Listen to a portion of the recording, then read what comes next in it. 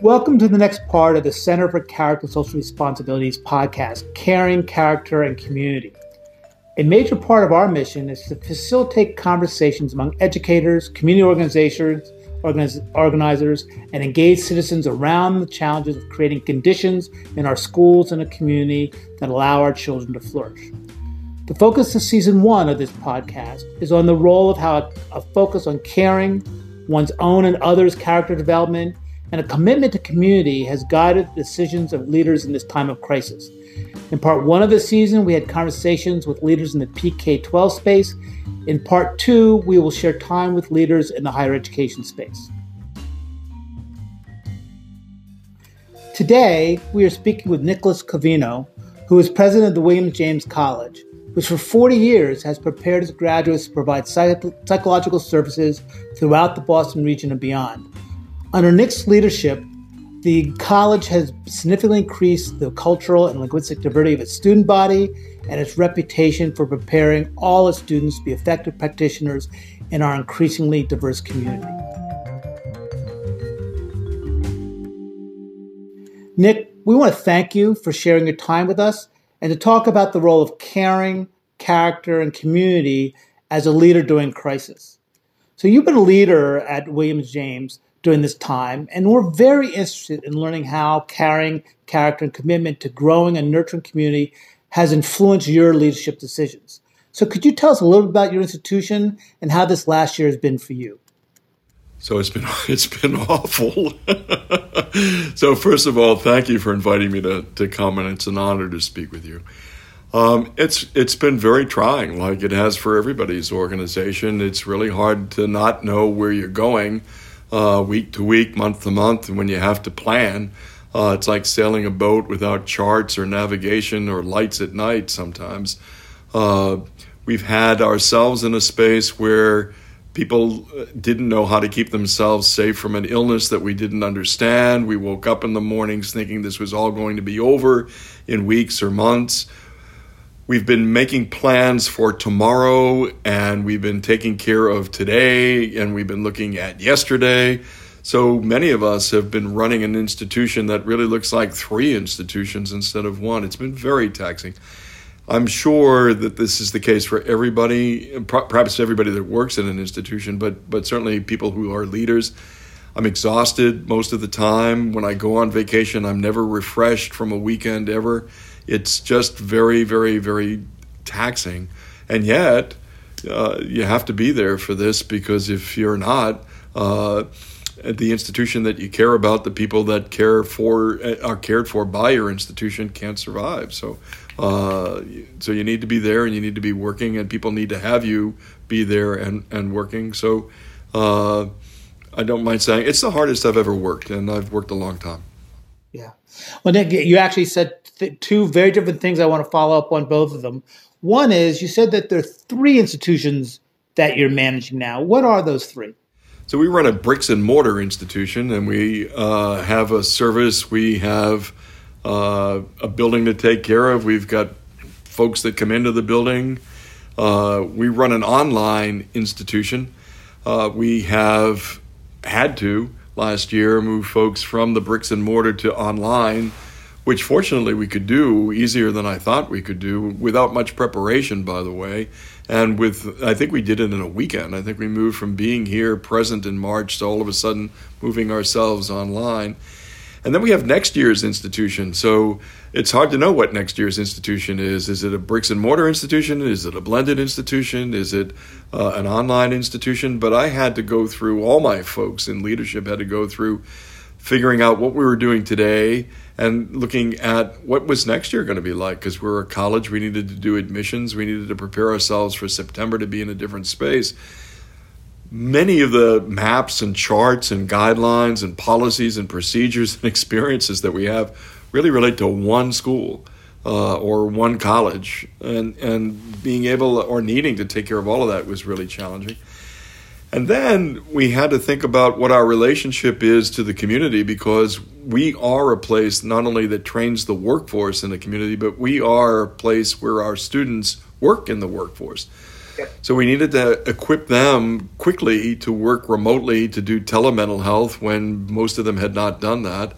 We needed also to think, we felt the need to think with people about how to create information and programs for folks that were working in COVID. So we, for example, had a very good partnership with Laveray School of Nursing to talk with nurses about what they were facing on the front line and some of the stress and strain that came with being a frontline provider during a COVID time as a nursing professional. We had to find a way to help teachers in school districts try to understand how they were leading in a time when there wasn't always clear direction from the government about what they should be doing, and where so many of them felt like failures because they weren't able to teach at the level that they are accustomed to teaching at, and they knew that, and we had to help them deal with the disappointment in themselves that they had. So there were a lot of different faces that we needed to somehow stand up quickly because we're that place. Yeah. I mean, clearly an incredibly complex set of challenges and no real guidelines and no real models for how it's going well. I'm sure you spent a lot of time talking with other education leaders about these issues, but I want to ask something you suggested about modeling self-care. So you as the leader in this chaos, when you're caring for so many, your staff, your faculty, your students, how do you model self-care? How do you show for them that taking time for oneself, or if you were able to, how did you manage your needs for self-care? So, Professor, I think I get an F for modeling self-care. I don't think I did really well with that. And my guess is that any number of people would tell you that. I felt obliged to be here. So when you think this is a discussion of leadership, I sent everybody home, but I came into work. I was here every day. Often my car was the only one on the lot. I felt like it was important for somebody to be in the hub of what was happening, to be able to talk to the various places where things needed to be done. I felt like it was critically important, and our folks did a great job. They humored me a bit, but the staff came every other week on Zoom, and we met with the entire staff, and we talked about everything from how were they doing with COVID to what was going on in the college to how we were managing. As you may remember, there might have been a half a dozen things that were just really earth-shattering. It turns out it had nothing to do with COVID, but had to do with the death of Mr. Floyd, had to do with anti-Asian hate, had to do with people getting shot in spaces, and they just reverberated through a community much more intensively, I think, because we weren't physically connected. So we had to make the physical connections and the opportunities to talk. So no, I don't think I did terribly well with that. It never felt to me like I could take time off, be away. We're very small. I've got very good help. I've got very good folks in spaces of leadership also. And I'm sure that I could have done better to let them have more, but I felt this is my job and I have to be there.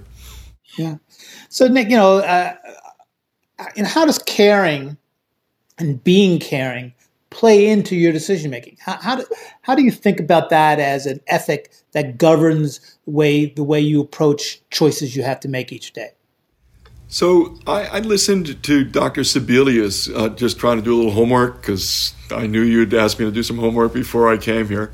And I listened to her interview with you, and she talked about being in a space that she felt responsible to the community, in a space that some higher power put her in, right?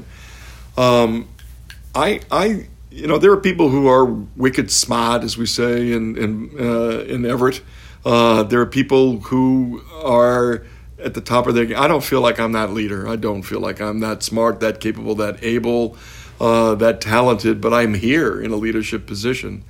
And my thought clearly is I have some significant responsibility to care for the needs of the folks that I'm responsible for.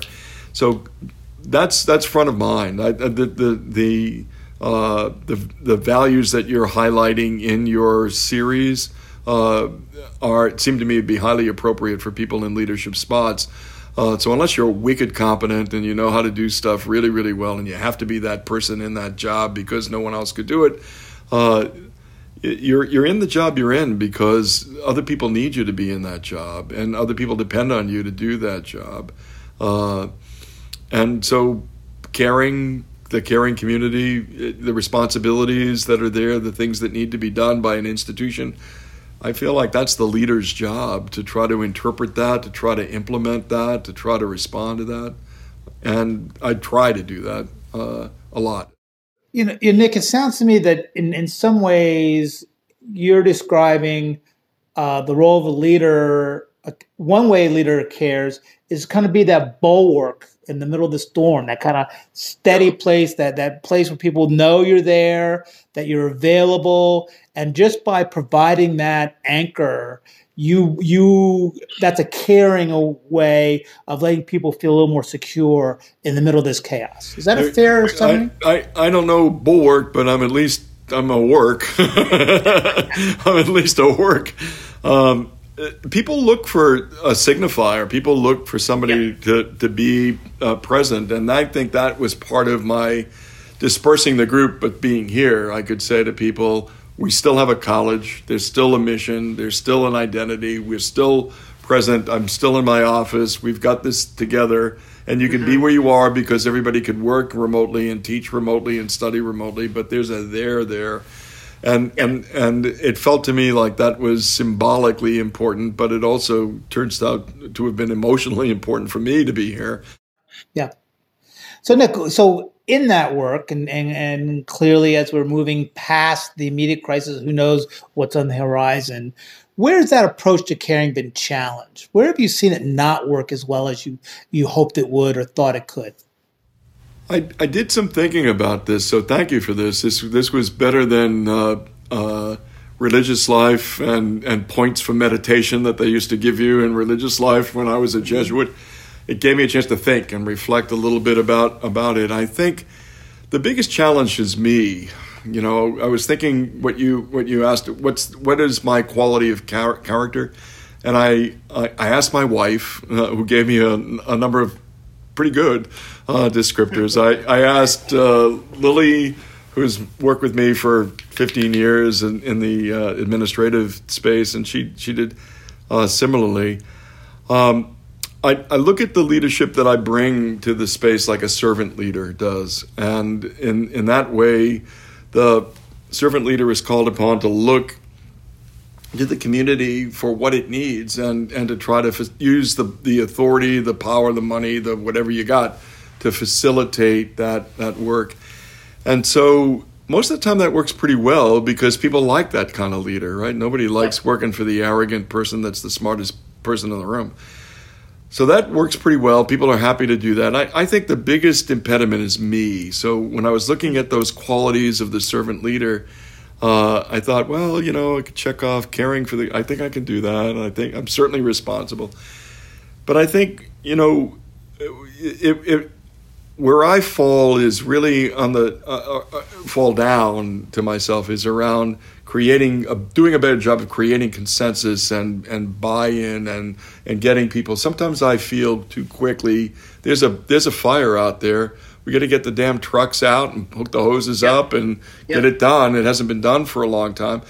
It's particularly easy to feel that way about mental health because we haven't had the trucks out there putting the fires out for a long time, and a lot of people have been hurt by that. It's particularly the case with diversity in mental health, where mental health is 90% white still, and we don't have folks of color in the field. It's particularly the case for military who are still in a space 20-something every day killing themselves, veterans and active. So we haven't done that. I could do a way lot better holding myself back more, I think, and letting others come to it. So it's your question in the beginning, did I need to be as present as I was? Could I have not taken better care of myself? I think I should, and I think I should be more engaging and bring people to consensus more than I tend to do. That's my biggest, I think, downfall. So is this one of the challenges that we face as leaders, where sometimes, the everyday problem on our desk is, as you say, the budget, the bricks and mortars, getting people the resources they need, and that those are the things that ultimately, at the end of the day, if that doesn't happen, we'll be held responsible, and it's core to our job. Then there's this other thing that we think about, this softer thing called community, that we're challenged as we're caring for the system. Do we lose sight sometimes of what it takes to build a caring and community around consensus? Is that what I'm hearing one of your struggles is? I think so. I think it's fair. I came into a place that was going bankrupt and really needed, our story, and needed to be turned around. And we came from a small place to a much more substantive place, and not substantial place.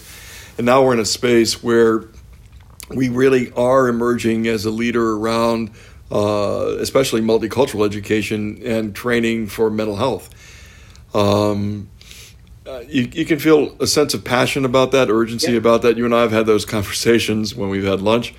But I think there is a place for the leader to step aside and let the community have its strength and say, we've got this and we're going to do this. And so I think it really is a challenge for a leader to know when to stand forward and to be a bulwark, or to say, follow me, I'm going to block and we're going to go at this thing. And when you say, what would you guys like to do? Here's a problem for us to address. Let's hold it. What resources do you need? And let's bring out the community's lead. And I think I'd be a much better leader if I did more of that. That really is important to do. And you have a stronger organization when you do that, and it's less dependent on one person or two people to do that. What would it take for you to do that?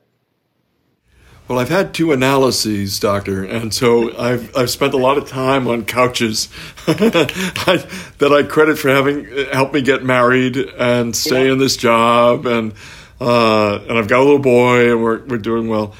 I think that I appreciated your asking me to think about this. I think you have to revisit this if you're in a position like this. Take the time to reflect about what is more optimal and where do you go. It's not a common thing for a turnaround leader to be a servant leader, and I've been a turnaround leader. And now for the last probably 10 years, I've said to myself, please try to school yourself for the long run here. Build the folks up, support the folks around you, let them make decisions, let's move things forward. So it's discipline, it's reflection, it's feedback, it's trusting people like you or colleagues to give me a heads up and say, you know what, that was you didn't do terribly well with that meeting. Here's a better way you could have done it. So I think that's the task. Yeah. So the other question we want to engage you with, and I think you're speaking to this now already, is about this conversation of character. And as a leader in the higher ed space, that's not in a religiously affiliated school or a private school with a long history of a particular way of approaching it. So when you think about character, particularly in the context of Williams James and your commitment to multicultural competence and equity in society, what does that mean to you, and how do you see character playing a role in your decision making as a leader? So thank you. I thought about that also in maybe in 2 ways. So the first is, though my wife and my colleague gave me a bunch of different things about me that are qualities of character, I would say among the thing that holds them all together is I'm wicked responsible. If you ask me to do something, I get it. I do it. If I need to go, whatever it takes, I see responsibility as something that I need to rise to and to take care of, and my principal job. Looking ahead, that changes, right? So what am I responsible for? So pretty soon, so at the moment, maybe even yesterday, I should have done more of this. I thought, I need to bring more and better and stronger and more people around me in this space. So I've got recently several, especially at the level of academic leaders around me who can do way better than I can do with things that need to be done. And my job is to continue to support and develop them, send them for training, talk with them, listen to them, give them ideas, respect their roles, and they're just growing into really strong folks in that space. So I think my challenge is to try to think, well, what are you responsible for? Yes. So for me, when I first came on, I thought, I'm the wrong color in this space to be thinking about multicultural education. So when I first met you, it was reading your stuff before you came to BU and talking and thinking with you early on about this whole issue in counseling and mental health of multiculturalism. You'd been such a leader in that space. And I thought, but I am the leader here, and this is the college that should do this, and I've got to get this done and meet the people like yourself and others that are doing it, that can school me, teach me, help me, direct this institution.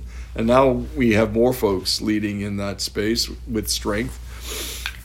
And I got to get out of the way and let them do it, or stand beside, be with them, walk with them when we do it. So that feels important to me at the moment.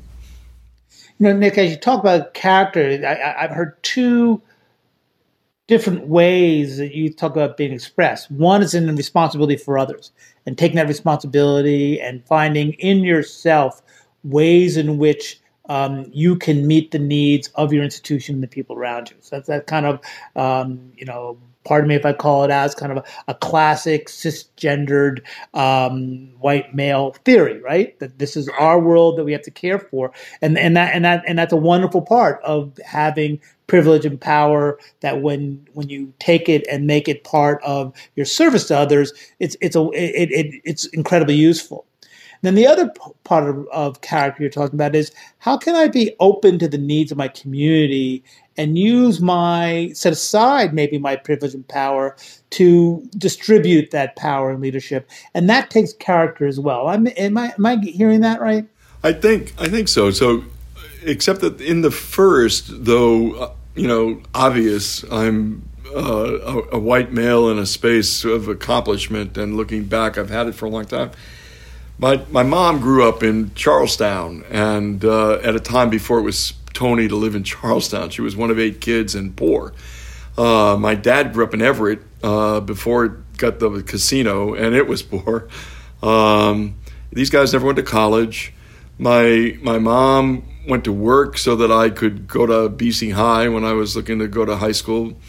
My mom, when she was young, saw people leaving Charlestown and doing better in life because they had a BC High jacket and they went to the local, that preparatory school. And she said, when I have, when I have a son, I'm going to send him to BC High so he can do that, have that opportunity. My mother wasn't Catholic and she wasn't married, but she had that vision, and they went to work for me. So for me, I don't feel that kind of privilege. As I look back, I was trying to think, where does this come from? It comes from those folks. My mom was highly reliable. My mom took a job at night to pay my tuition so I could go to school. My dad was a cop, and he said, you know what, son? My dad was great with his hands. He said, I said, Dad, show me how to do it. He said, go upstairs and read a book. Go do your homework so that you can go to school and you can because that was how they saw the emergence of that. My dad was a first-generation Italian. My mom came from a long line of folks, but mostly folks that were poor. So for me, I discovered power later in my life that you're describing. And the models to me of that service are those two people. They were reliable, dependable, unbelievably responsible. They gave of themselves to their kids. They set themselves up to do what we needed to have done. And they're in my head. They're my interjects. They're my mental representations when I start thinking about what should I be doing. And then I met a whole bunch of other really good folks after that kind of fit that model. But no, I don't feel like the entitlement is there. But I do feel the responsibility. I do, in some way, coming from them. That's not to ignore the advantages, because the advantages are clear. It was an easier path for me out of Everett and Charlestown than it is for a lot of other kids because of my color and my size and my education. But you, Nick, you've done a great job of articulating one of the conversations the center is interested in having is, what part of being caring and demonstrating character is culture-bound, class-bound, and what part of it is this kind of understanding of what works well between people regardless of their caste and background. Not to ignore one or the other, but that somehow there's this interaction between how we got what we are, how people treat us because of who we are, and how we want to be treated and treat others in this human space. And I hear you saying that issues of responsibility for you is somewhat class and privilege free. It's who's going to step up and commit themselves to being that. And that is independent of what one can afford to lose. Right. So that's well said, Doctor. Thank you. That's a good interpretation. Thank you for that. So following up on that, one of our challenges is that in higher ed, there's lots of constituents, students, professors, staff. So as you try to be caring and build a community, how do you manage and balance your commitments to each groups, which sometimes feel that they are not necessarily served well by the same outcomes? So I thought about that too, because it was one of the questions you shared. I wish that I had more time and greater ability to be with students to talk about what they're experiencing and to share their journey, and I don't have that kind of time. I did when I taught here years ago. It's hard to be the president and jump in on someone's class. That no one likes that. It's hard even to walk around the campus and sit and have a conversation. That's awkward too. But I don't do enough of it. I know I don't do enough of it. I have faculty, however, who do a lot of it, and they're wonderful at it, and the students appreciate and value their being there. So what I think my job is to support the faculty and the staff, because they take care of the students, and they do it really, really well, 1,000,000% better than I.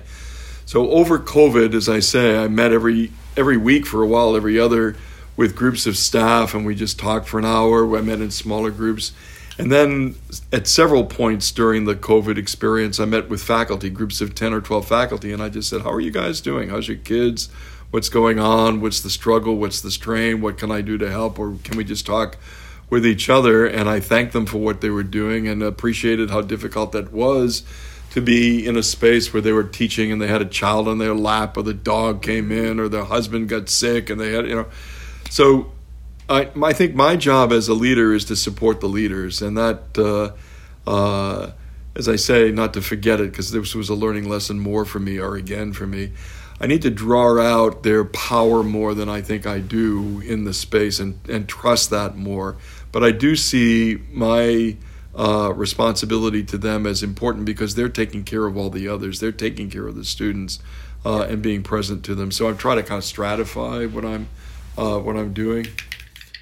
Nick, you said this a couple of times, but so in terms of thinking about one of the ways you faced this crisis, and by integrating a combination of character, caring, and committed to community, is to put aside time to hear from your staff and your faculty about what they're working through, and lift them up. Say, identify physically in this scary time to be together, that their presence is important to you, and that is one of the ways you've chose to lead through this crisis. And I'm probably getting C+, B- maybe with it, but I see that as really as critical as being, the blocking back and saying, you know what, give me it. We'll move through with this. It's much more important to build that kind of a team when you can. Yeah. Although Lily said to me that my colleague, she said, you do stuff that most people wouldn't do, and you just you make yourself do it. You get out there and do it. You take the heat. You do the stuff. Mm-hmm. So you have to be some of that. But I think the learning lesson for me from this exercise is to do a little bit more thinking about how to do the other. And I'm hopeful I can become that too. So in that, how's the ethic of caring not work? Can you give an example where it hasn't worked out for you, where putting caring community at the front end of your thinking didn't work as well as you expected? So everybody that you'll meet that led during COVID can tell you that anything that they decided had 57 critics. So when you try to do something that seems right, so for example, I had thought, let's do commencement at the end of September because everything in April, May looked like it was going wonderfully.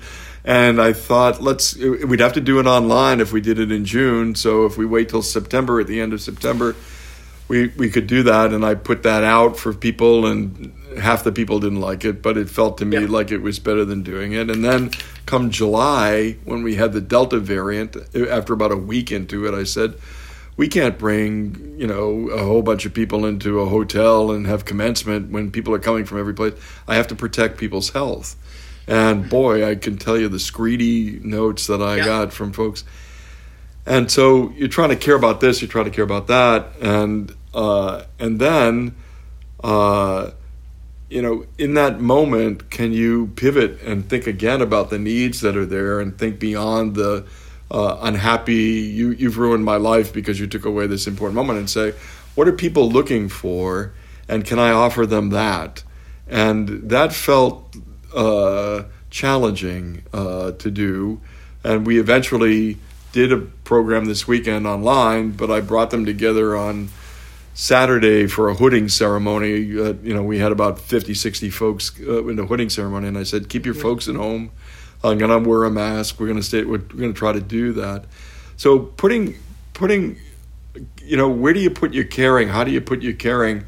There's always folks that have strong feelings about something different than what you're ultimately saying. Yep. Even if I get better, and I'm hopeful too, at reading the tea leaves and pulling people together and building consensus, there's always going to be the folks that aren't going to be on board with what you're doing. And so that's challenging to hear the heat when it's not exactly right.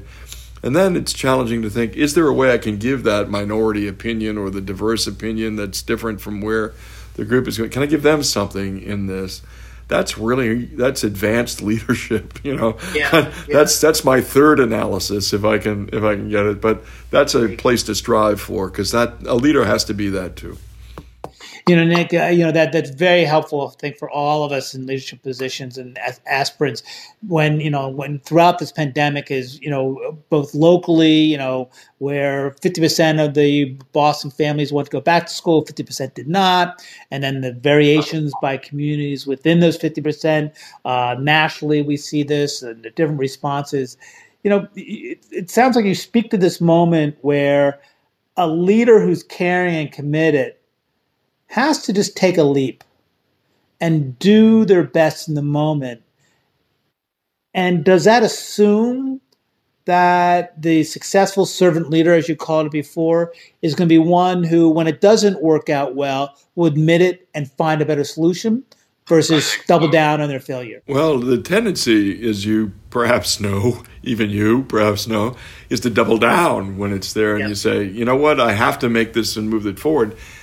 And in a time when people's, health is really at risk, when the decisions that you make are really, they're not like, what am I going to do with this extra money that comes in because we had this good year? It's like, how am I going to keep people healthy? What's going to be the right next step to take for the institution to be here next year, right? The big steps, do we bring people back? Do we bring people back? How do we do those things? I think that the challenge for me is going to be, I'm at my best when I can hold a ground that needs to be held and then think about how can I accommodate the other folks. And I think the tendency, especially if people get pushy, angry, indicting, mean-spirited, screedy, and they do these days because everybody's got COVID temperament. We don't just get annoyed, we get irritated and we get outraged and we get angry and rageful.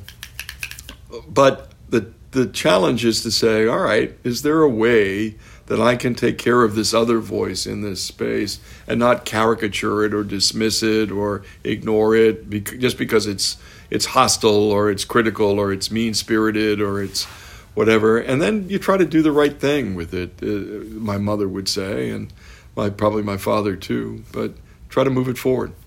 It's interesting. I just reading the book by Ezra Klein on polarization, and then Garza's book on power, the woman who initiated the Black Lives Movement grouping, and they both speak to the next step is to reach out beyond your group, reach out to the people with whom you disagree, particularly in your local communities, to find ways to talk, not necessarily to agree, but find ways to be together and reconsider each action in light of the differences. And that takes so much character and so much courage. Well, it also takes humility to say you're their leader too, right? So it's what I think Biden at least looks like he's doing or trying to do. Yep. And sadly, we're all working in a world that is so tribal, so angry, so divisive, so mean-spirited that it makes that step really difficult to take, because it's like, when the slings and arrows are coming in, you're dropping your hands and you're saying, I'm here, I'd like to understand this better. And people are calling you names and so you're not protected in a way that most of us would like to be in that moment. But it does require you to say, if you're going to lead, you can't lead a subgroup. You've got to lead the whole group, and you've got to be everybody's guy, whatever that looks like, male or female in that space. You've got to be everybody's person in that space. And but it's challenging to be that. It really helps if you marry well. Relationships are key, and our foundations are really important to be in a space where your partner can say to you, you know what, maybe you'd like to think a little bit more about this and do it this way.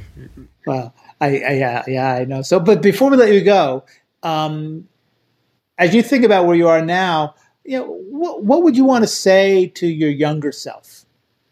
At what point in a career when you look back and say, I wish I'd known this, or good on you for continuing this way?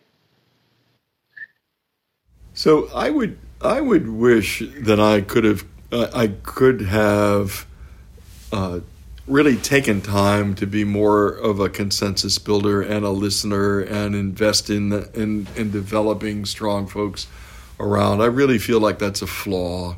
And this session with you has exposed that again to me in my thinking, and I'm grateful to you for this, Doctor. Thank you again.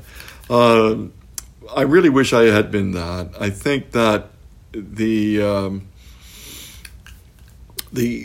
other thing I wish I had learned more, I've been more confident about my abilities than I believe I had. I feel like I have used this journey to discover that I'm not one way, but I'm another, and I've got more ability than I thought that I had.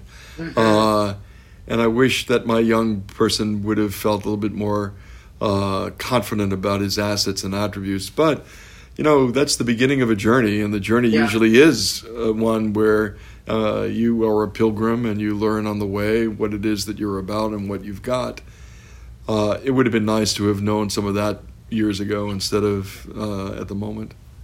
It's almost like you're saying, trust yourself and others more. Yes. Oh, that's very well said. And others more. That's very well said. Yeah. Well, Nick, thank you so much for your time. As always, I enjoy our time, and as we got to find that new restaurant now that everything's shut down in Kilroy Square. I got to come out to you. So I look forward to that. I miss that too. So thank you for this, and thank you for what you're doing. I think this is a remarkably important topic to explore around leadership in a very complex way. And for me, as I say, you didn't bill my Blue Cross for the therapy. I'm happy for that. But you could do that if you needed to. It's been very useful for me. So thank you, my friend, and good luck to what you're doing.